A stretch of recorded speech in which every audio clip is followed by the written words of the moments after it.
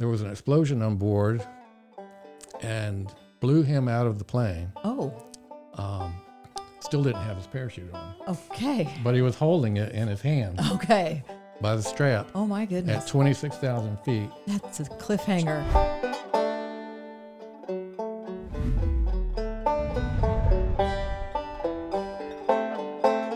Hi, and welcome to This Alabama Life. My name is Don Keefe, and I'm your host for this podcast. And if you have discovered us, you know where you found it. If you have not discovered us, or you know somebody who hasn't, and you appreciate what we're trying to do with this program, that is, tell good, positive stories of people who are making a difference, then share the link that you found, where you found our podcast, or subscribe on YouTube or some of the other sources. We love reviews. If you think we deserve 5 stars or a thumbs up, we appreciate you doing that as well. Talk about positive stories. We've got a young man with us today who is a very talented graphic artist and photographer who one day decided that he would use the talents with which he had been blessed to tell the stories of people who made a huge sacrifice to assure that we have freedom. By the way, Andrea Tice is here. I forgot to say hi. Yes, it's good to be back in studio with you, I'm Don. so anxious to get into this story because I know you're going to enjoy it. I certainly am proud of what he's doing because I write quite a bit about World War II history, and I also sponsor a website called UntoldMillions.net, where I encourage people to collect what I call eyewitness history. That's the story of people who have done remarkable things, primarily veterans, but also people who participated in the space program or the civil rights movement or the invention of the transistor, whatever. We need to be capturing those stories. And this man decided one day he would do that. Let me introduce you to Jeff Rease. Thank you. Glad to be here. It's great to have you. Did you just wake up one day and decide you were going to start taking portraits of World War II veterans? Pretty much. It wasn't quite that simple, but I pretty much had an idea to photograph some interesting people, looking for some elderly people, and World War II veterans sounded like a great idea. I thought, honestly, that I would probably just do 2 or 3, if I could find them, and add them to my portfolio. But it only took meeting one, eventually, when I did meet him, to realize that, hey, I'm going to keep doing this and do it meet as many as I can. So that's where I am right now. Now, do you have any World War II veterans in your family, or was this just out of the blue? I do have, there's an uncle who actually died during World War II. He was in the Coast Guard, serving on a destroyer escort in the North Atlantic, escorting convoys across the Atlantic, and his ship was hit by a German U-boat torpedo, and he lost his life there. So I never got to meet him, of course, and that was my mother's brother. I didn't know the story about him until really just a few years ago. There was an author who wrote a book about the ship and the story of its sinking. And that book just came out a few years ago. And when I read it, then I knew the whole story. I'd only heard bits and pieces before that. My father also was a paratrooper in the Army, not during World War II, but during Korea. And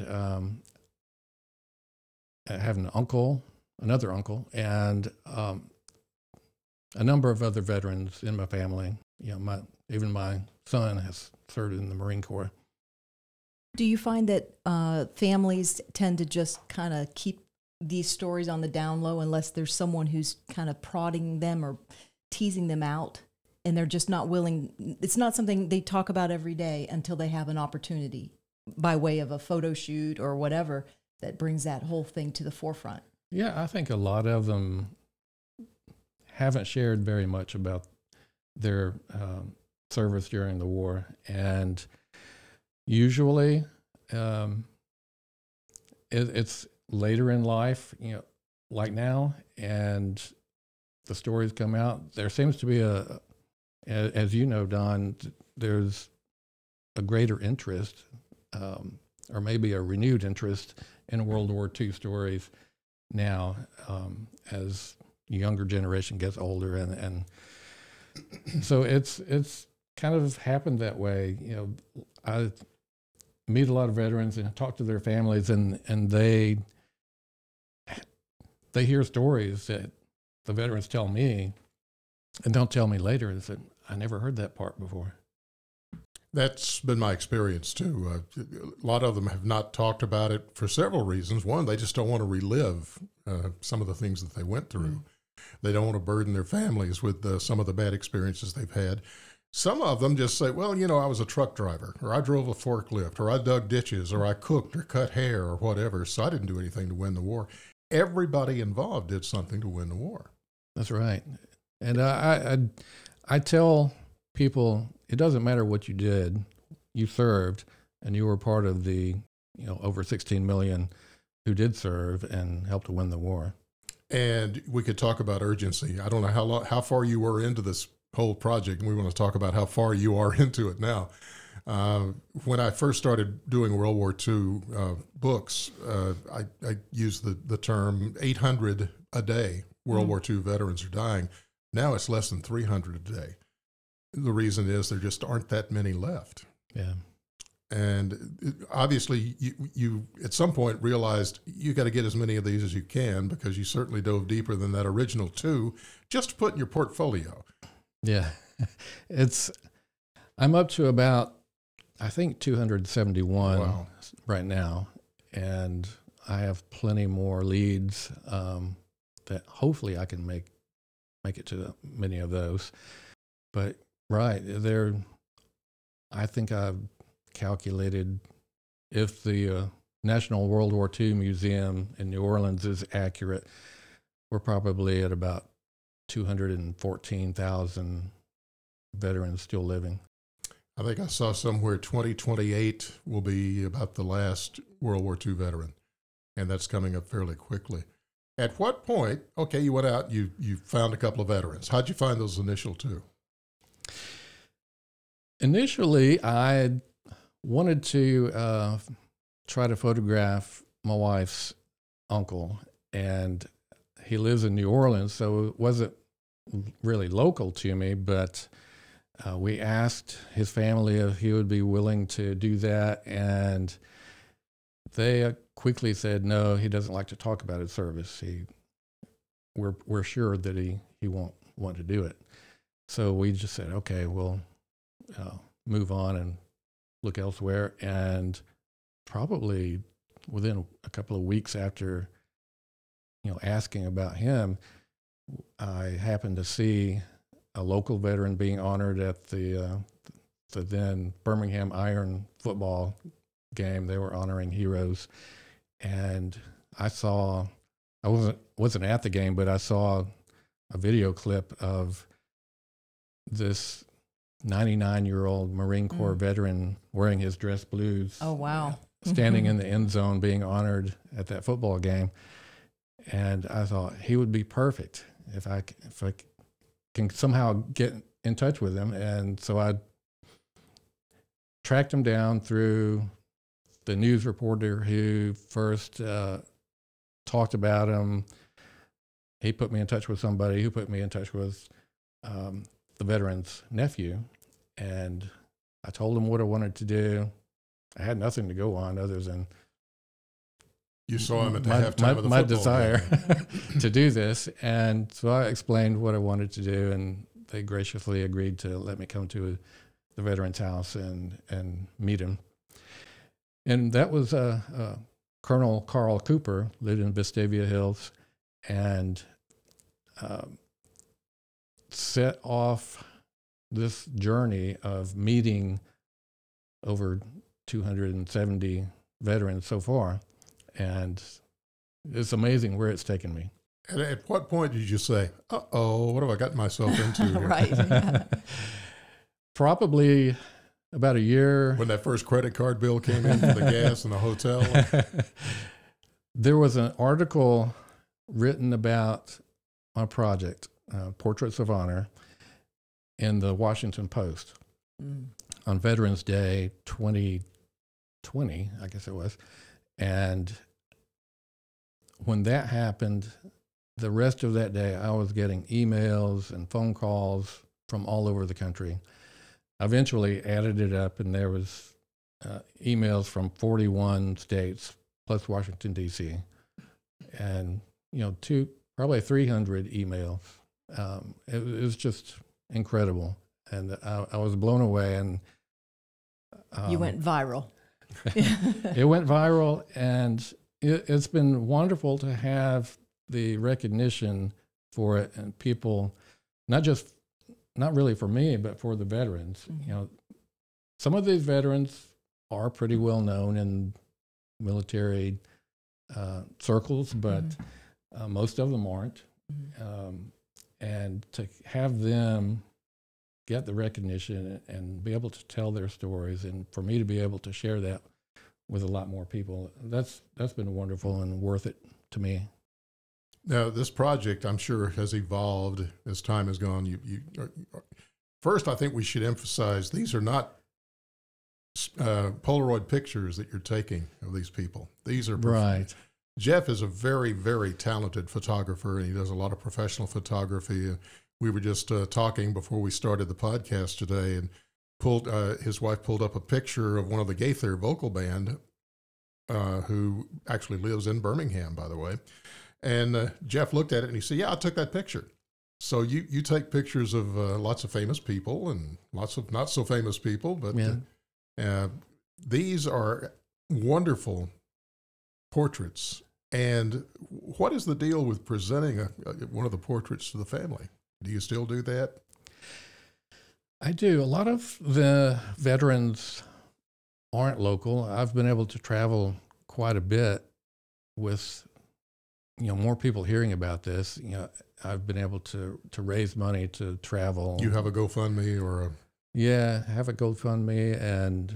We do want to talk about that, by the way. Okay. And so usually, unless they're local, I'll get the portrait finished. I'll do a little post-processing on it and get it ready, and I'll mail it to them. And so that's been, wonderful. I do prefer doing it in person when I can, those who are local.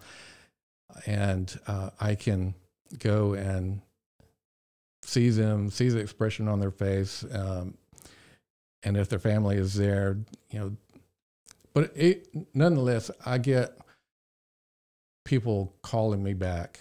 Just the other day, there was a veteran that I met in Hawaii in December, and he had just received his portrait in the mail, so he gave me a call. I think I was busy, and he just left a voicemail, but he will be getting a call back from me for sure. He lives in Florida, and it was just wonderful to be able to meet him and take his picture, right there in Pearl Harbor. Well, I'm anxious to show our audience one of the portraits that you do, because I think they're just beautiful. What an incredible this is very low tech the way we're doing this. I'm not sure heirloom. if we don't have a monitor, so I'm not sure if we're totally on camera or not, but this is an example. Yeah, that's Brad Freeman, and he is actually the very last member of Easy Company, portrayed in the series Band of Brothers. Okay. He's the last surviving member of that, and lives in Columbus, Mississippi. Just a wonderful man, very humble, but he gets a lot of recognition, because of Band of Brothers, the book and the series that came out. So it was wonderful to meet him. I loved the book, and the series. I've watched it multiple times. I probably watch it every year. And it's just a good reminder of, what these guys went through and the sacrifices that they made. Well, it's just beautiful, and I'm sure that the family, that's something to treasure, especially since you bring out the story in the process of doing this, Right. years and years later, when hopefully they're a little more likely to put it down on record before, they pass on. Look at this guy. Yeah, that's Earl Miller. I photographed him up in Huntsville, and he has passed away, unfortunately, since I photographed him. But that's one of my favorite portraits, just the way he was sitting there. Now, did he choose the black leather jacket? He brought that to the seat? He brought it with him. Okay. Or his son, I think, was with him that day and brought that. And it's when he put that on, it changed his whole look and demeanor. All I had to do was point the camera at him and snap a couple of photos, and it was just perfect. Yeah. He was a P-51 fighter pilot in Europe during World War II, and just fascinating stories. I got to have lunch with him after photographing him, and the P-51 was one of my favorite. The aircraft. Mustang. Yeah. And I was in awe that I got to sit there and just have lunch and there talk he is to in him. the cockpit of a Mustang right there. Yeah. In a picture next to him. That's one of the amazing things. And by the way, you can see a lot of these on the Portraits of Honor website. What is the URL for that? We want to mention that several times. You can see all of the portraits at portraitsofhonor.us. It's .us, not .com. We do have a .com, portraitsofhonor.com website. That's a little different story about a documentary that's going to be made We'll get into on that in just a few minutes. But you've now photographed how many veterans, and do you have a count of how many of them are still living? I'm about 271 veterans that I've met and photographed, and at last count, I think I know of about 51 or 52 who have passed away. There may be a few more. And you've that been I'm doing not. this how long now? Next month will be 3 years. 3 years. Did COVID bring that all to a screeching halt, or were you able to move through that? It did stop it, 2 years ago, right about this week. And for about 4 months, I think. And I started hearing about veterans who were already getting tired and fed up with staying in and not being able to do anything. So, like all the rest of us. So they had to be thinking, I survived World War II. Exactly. I'm not going to stay jailed up in my house anymore. This is nothing to them. Yes, so right. It did stop, but we cautiously eased back into it, meeting in very open places and keeping a distance and masked up until they could take theirs off for the portrait. So we were pretty careful as much as we could be, but from that point, once we got started again, everything just kind of started sailing right on through. Okay, well, that's good. Considering the time frame and that time is ticking, Yes. I'm glad that you did not lose any time on that. Very much time. Yeah. I wish I could have started this, years ago. But, I look back and I see where I was, circumstances. I couldn't have. It was The timing was right. The timing was right for me to do it now. Yep. I tell the story all the time. The first book I wrote about World War II history was about a submarine, the USS Archerfish. And then the second was the Batfish. I was going to go to their reunion. They were still having a World War II crew reunion in Muskogee, Oklahoma, of all places. And I'd been told they would not welcome a non-submariner, and especially a young non-submariner. I was young compared to them. But a friend of mine had been on the sub, and he was going to go and introduce me to everybody and say, this guy's okay, you can talk to him. He had a heart attack two days before the reunion, so I had to go out there by myself. But once they started talking, once they realized that I was going to try to tell their story and tell it the right way, and I'm sure you encounter the same thing, if they know this is going to, and that the family is going to get a portrait of them as well, that kind of helps break the ice, I guess. Yeah, the goal has always been to give them something for free, and as a gift from me. My small way of saying thank you for your service and the sacrifices that you made. At least I can use my talent to do something like that. And if they're open to it, that would be wonderful. And they've been very open to it. I would imagine all these years after World War II, and the fact that these people served humbly anyways, just not being forgotten. And that portrait, solidifies that you're not being forgotten. We took time to capture this moment, and to honor you for that. That's an incredible step you're taking. Yeah, I think it's very important. They want to share their stories, and this is a way for their stories to get out there. Mm-hmm. Is there a common thread that you find as you've over 200 veterans? Is there a common thread that you see presented by them when you do go and get their portrait? There are a number. Some of the first things I noticed, so many of them were, they were just coming out of the Depression, for one.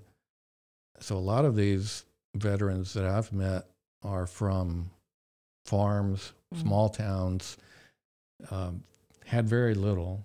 Most had traveled not far from where they were living ever.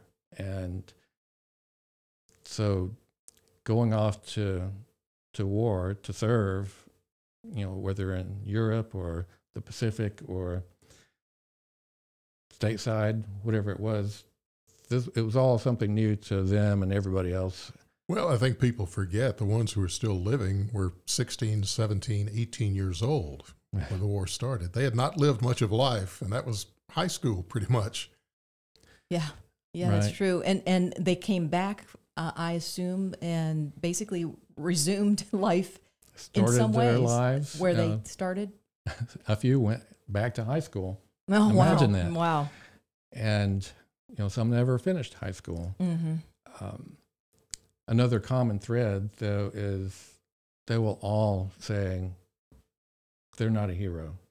And the heroes are the ones who didn't make it back. I hear that so many times. And it's amazing. And another common thing is, not all, but many had changed lives spiritually too. They'll come back. I know one veteran two veterans who are pastors now still preaching. Wow. At 98 or 99 years old. And, one of those is in Birmingham. He's, I can't think of the name of the church right now, Bethel Baptist, I think, over on the West End. And, he was a Montfort Point Marine, and, an all African-American Marine Corps unit. And, he has actually met him at his church. And in the basement, they have basically a museum to him, because he not only was a Marine Corps veteran in World War II, but also played in the minor leagues and Major League Baseball. Oh, okay. Wow. Like Jackie Robinson, he was one of those who were the first African Americans to play in the major leagues.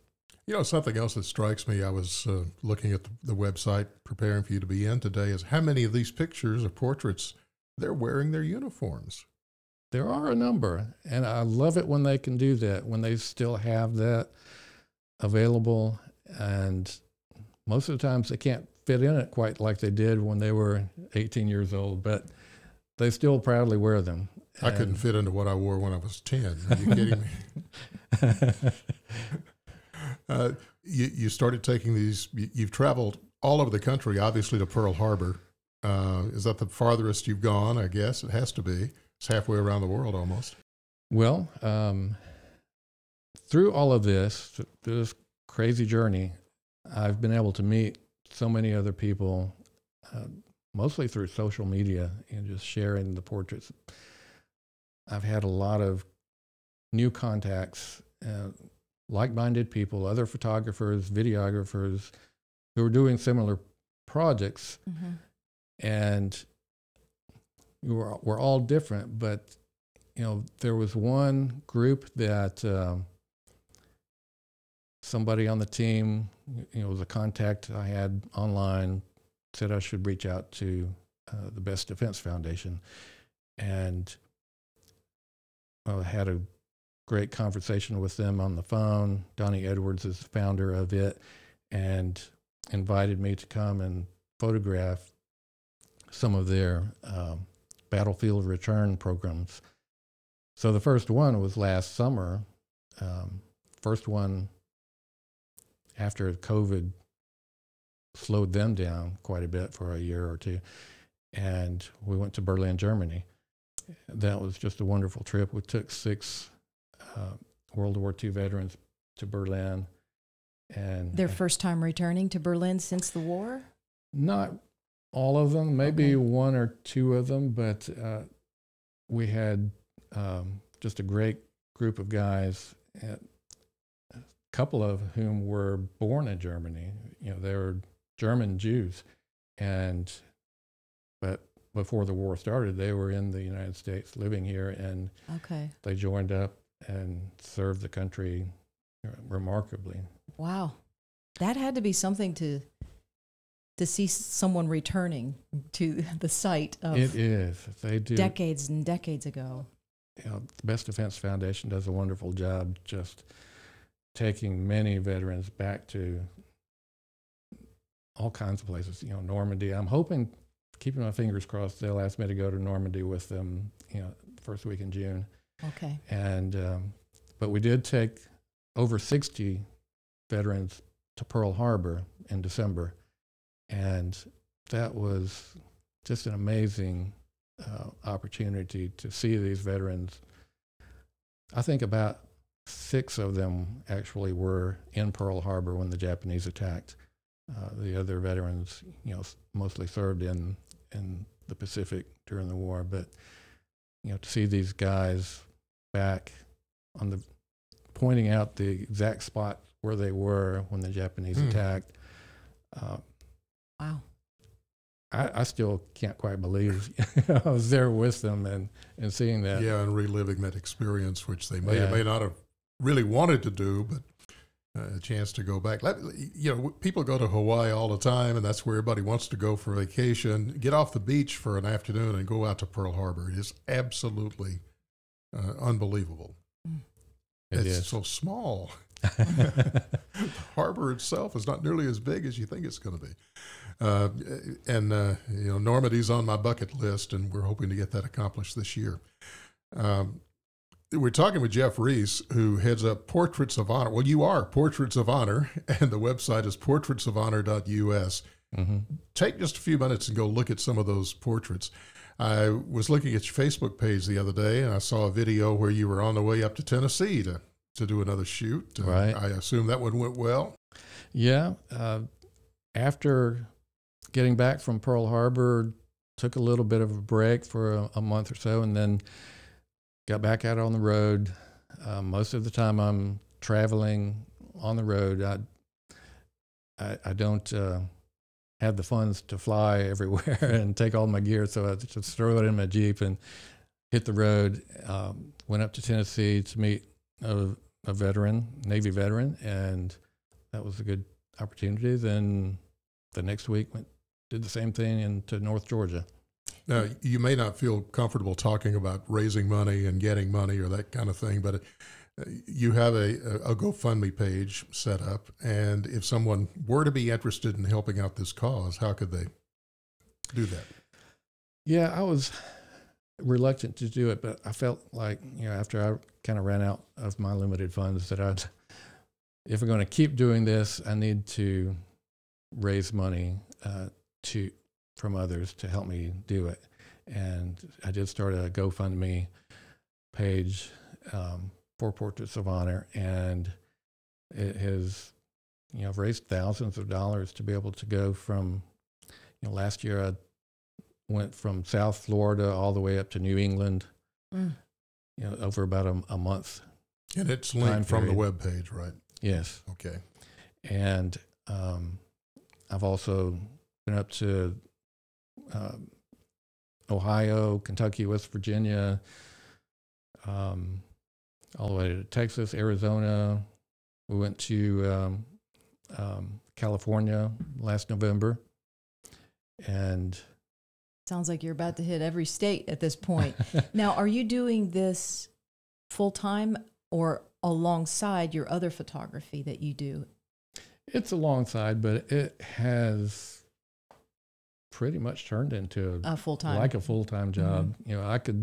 I could easily spend, the majority of my time, probably do now, working on this project, or tracking down leads, and just answering emails or looking for new leads.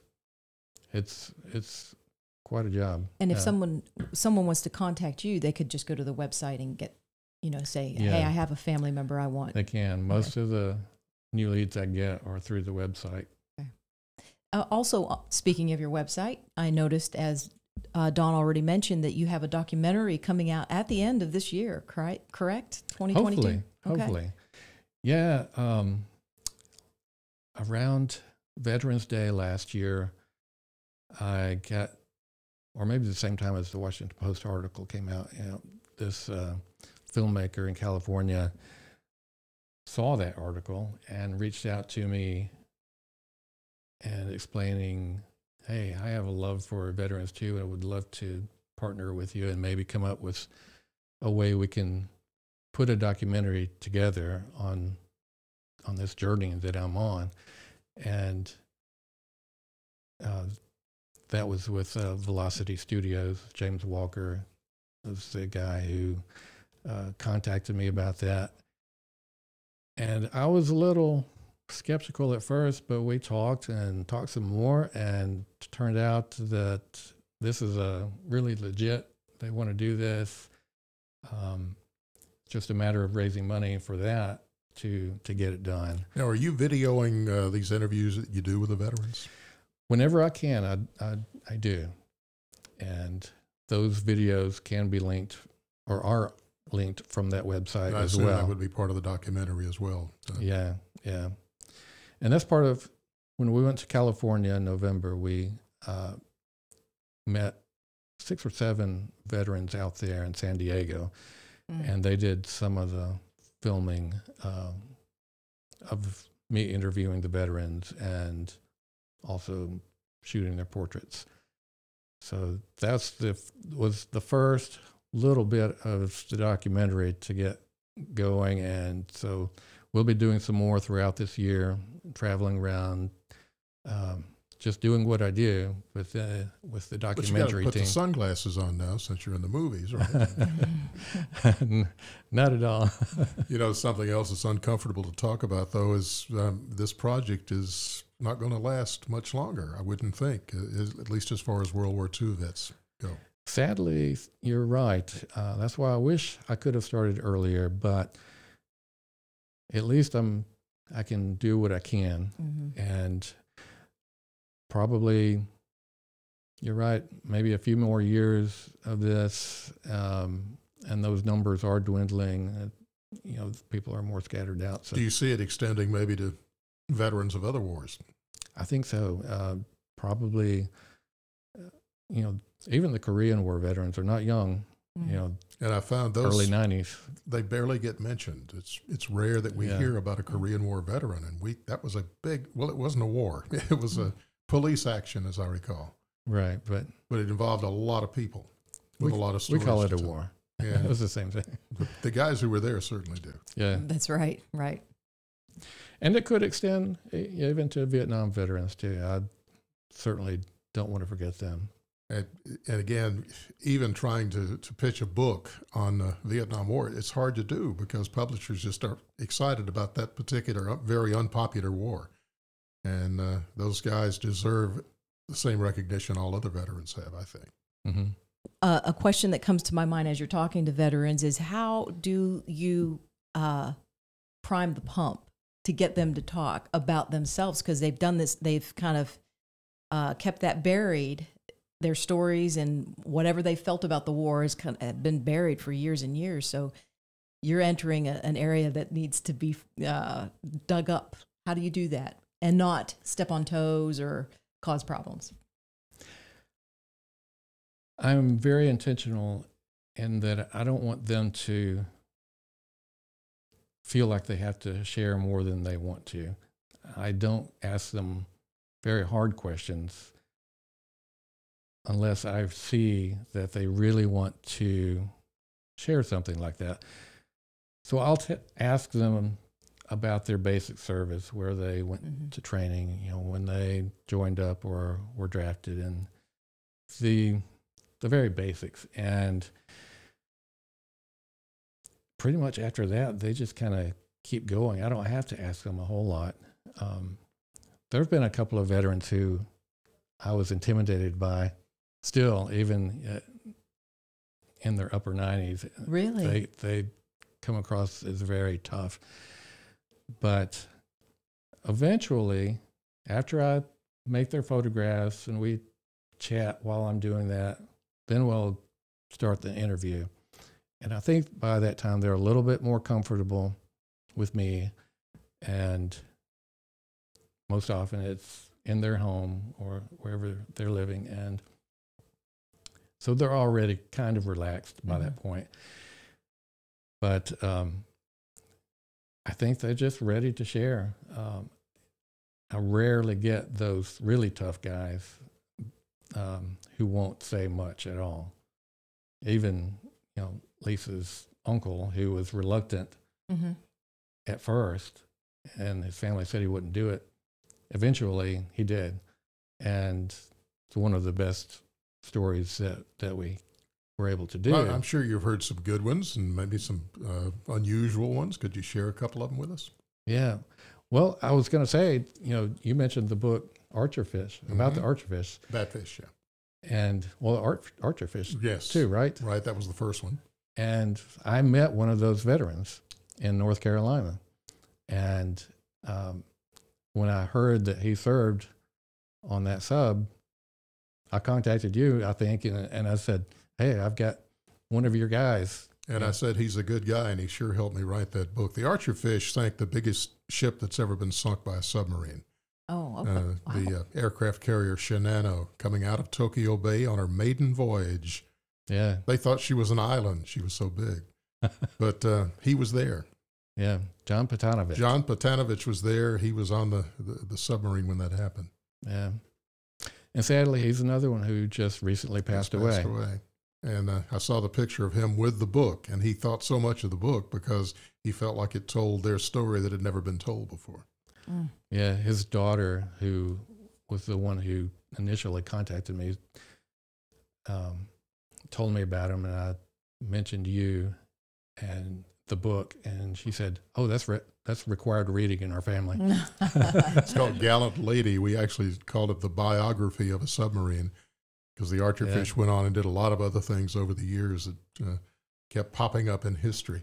Yeah, one of my favorite stories was the first B-17 bomber pilot I met. He was a resident at the VA home outside Birmingham in Pell City. And I was meeting a group of veterans from World War II there. I didn't really know it beforehand who I was going to be meeting. The director there had just kind of set it up for me. Okay. And I showed up and set my gear up. And these guys start slowly coming in, and this one comes scooching along in his wheelchair on his own, and looked up at me, and I went to him to introduce myself, and he told me that he served on a B-17, and I was really excited about that. You know, I'm a big fan of, you know, books and movies about B-17, like Memphis Belle, and while I was growing up. And so here he was, and he said he was a pilot, and my eyes got really big. And then he mentioned that they were shot down on one of their missions, and I thought, oh man, this is going to be a great story. I couldn't wait to hear. So he told me they were on their 19th mission in Europe over France, 1944. And it was a mission that they weren't even supposed to be on because, you know, it was like an off day for them. But another pilot showed up to the briefing a little hungover, I think, and his crew didn't want to fly with him, so they asked Bill Massey if he would like to fly that day, and he asked his crew. They said, yeah, you know, kind of sooner we get our missions over with, sooner we can go home. So they were flying over France, were hit by anti-aircraft fire, you know, flak, and it started a fire somewhere in the forward part of the plane. The cockpit filled with smoke, so thick that opening windows didn't help. They couldn't see the controls, so they made the decision to bail out, and everybody was quickly getting ready to do that. And he's, being a pilot, the cockpit's so cramped they can't wear a parachute. They just had to pick it up when he's getting close to where he's going to bail out of the plane. But about that time, there was an explosion on board and blew him out of the plane. Oh. Still didn't have his parachute on. Okay. But he was holding it in his hand. Okay. By the strap. Oh, my goodness. At 26,000 feet. That's a cliffhanger. Temperatures at that altitude are about 35 below at least. Mm-hmm. And so he's falling, and, you know, I don't know how you can even function at that temperature, but it probably took a while. He said probably about 3,000 feet he had struggled to get that chute on at least well enough. He thought he could pull the ripcord in. Yeah, if he doesn't have it on and strapped on pretty good, it comes off when that thing opens. Yeah, and so he said that he pulled the ripcord. It had a hard opening. It knocked his boots off, and so he landed in a stocking feet in a farm in France. You know, he's about 22 years old, and that happens to you is just amazing. So he and two other crewmen were the only ones who survived. You know, B-17 carries a crew of 10. He hid out for a while, waiting to make sure there was no Germans around, and what looked like a farmer came by and acted like he was looking for somebody. So he risked it and came out of hiding, and the guy took him and the other two guys who they eventually caught up with and hid them for at least 6 to 8 weeks until the Allies came through and were able to go back with them. Yeah, so French resistance was...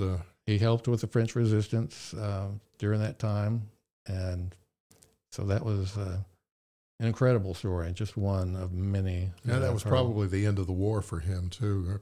Typically, if you were shot down and got out, you were not allowed to fly again because they were afraid if you got shot down again, you would be captured and tortured, and you might give up some of the information about the French resistance and the the French people that would help you escape. Yeah, good point. So there are only a few that broke the exception. Chuck Yeager was one of them. He was an ace in World War II over Europe in a P-51 Mustang, by the way. Yeah. And he was shot down. He wasn't supposed to be flying that day either, by the way. He was one of the alternates, and if all the planes made it onto the mission okay, they would turn around and go back to England. One of the planes had engine problems, so he was flying and got shot down. But he did get back, and he went all the way to Eisenhower to get permission to go back to the war. That's the kind of stories these guys have. That's what's so fascinating to me, and obviously you too. Well, that's what makes them so endearing, is the fact that he wasn't even supposed to be up there, and of course he made it out, and wow, what a way to enter France. Right. Trying to pull your parachute onto you, and that's funny. Wow. Well, you probably don't have 200 something stories that good, but you've got a lot of good stories there. I notice you have reproduced a lot of those on the website too, so you can learn a little bit about the amazing portraits. And again, I can't emphasize enough how wonderful it is just to look at those portraits. They're inspiring. And you had a lot to do with it because of the way you framed it and lit it and done whatever you've done to it. It's not just a guy standing there grinning at you. So yes, it's so obvious. There's a story behind every wrinkle, and we every forget that. We forget age mark. Every one of these people had an experience that few of us, thank goodness, will never have. But you captured that so profoundly, and that to me is the real key here.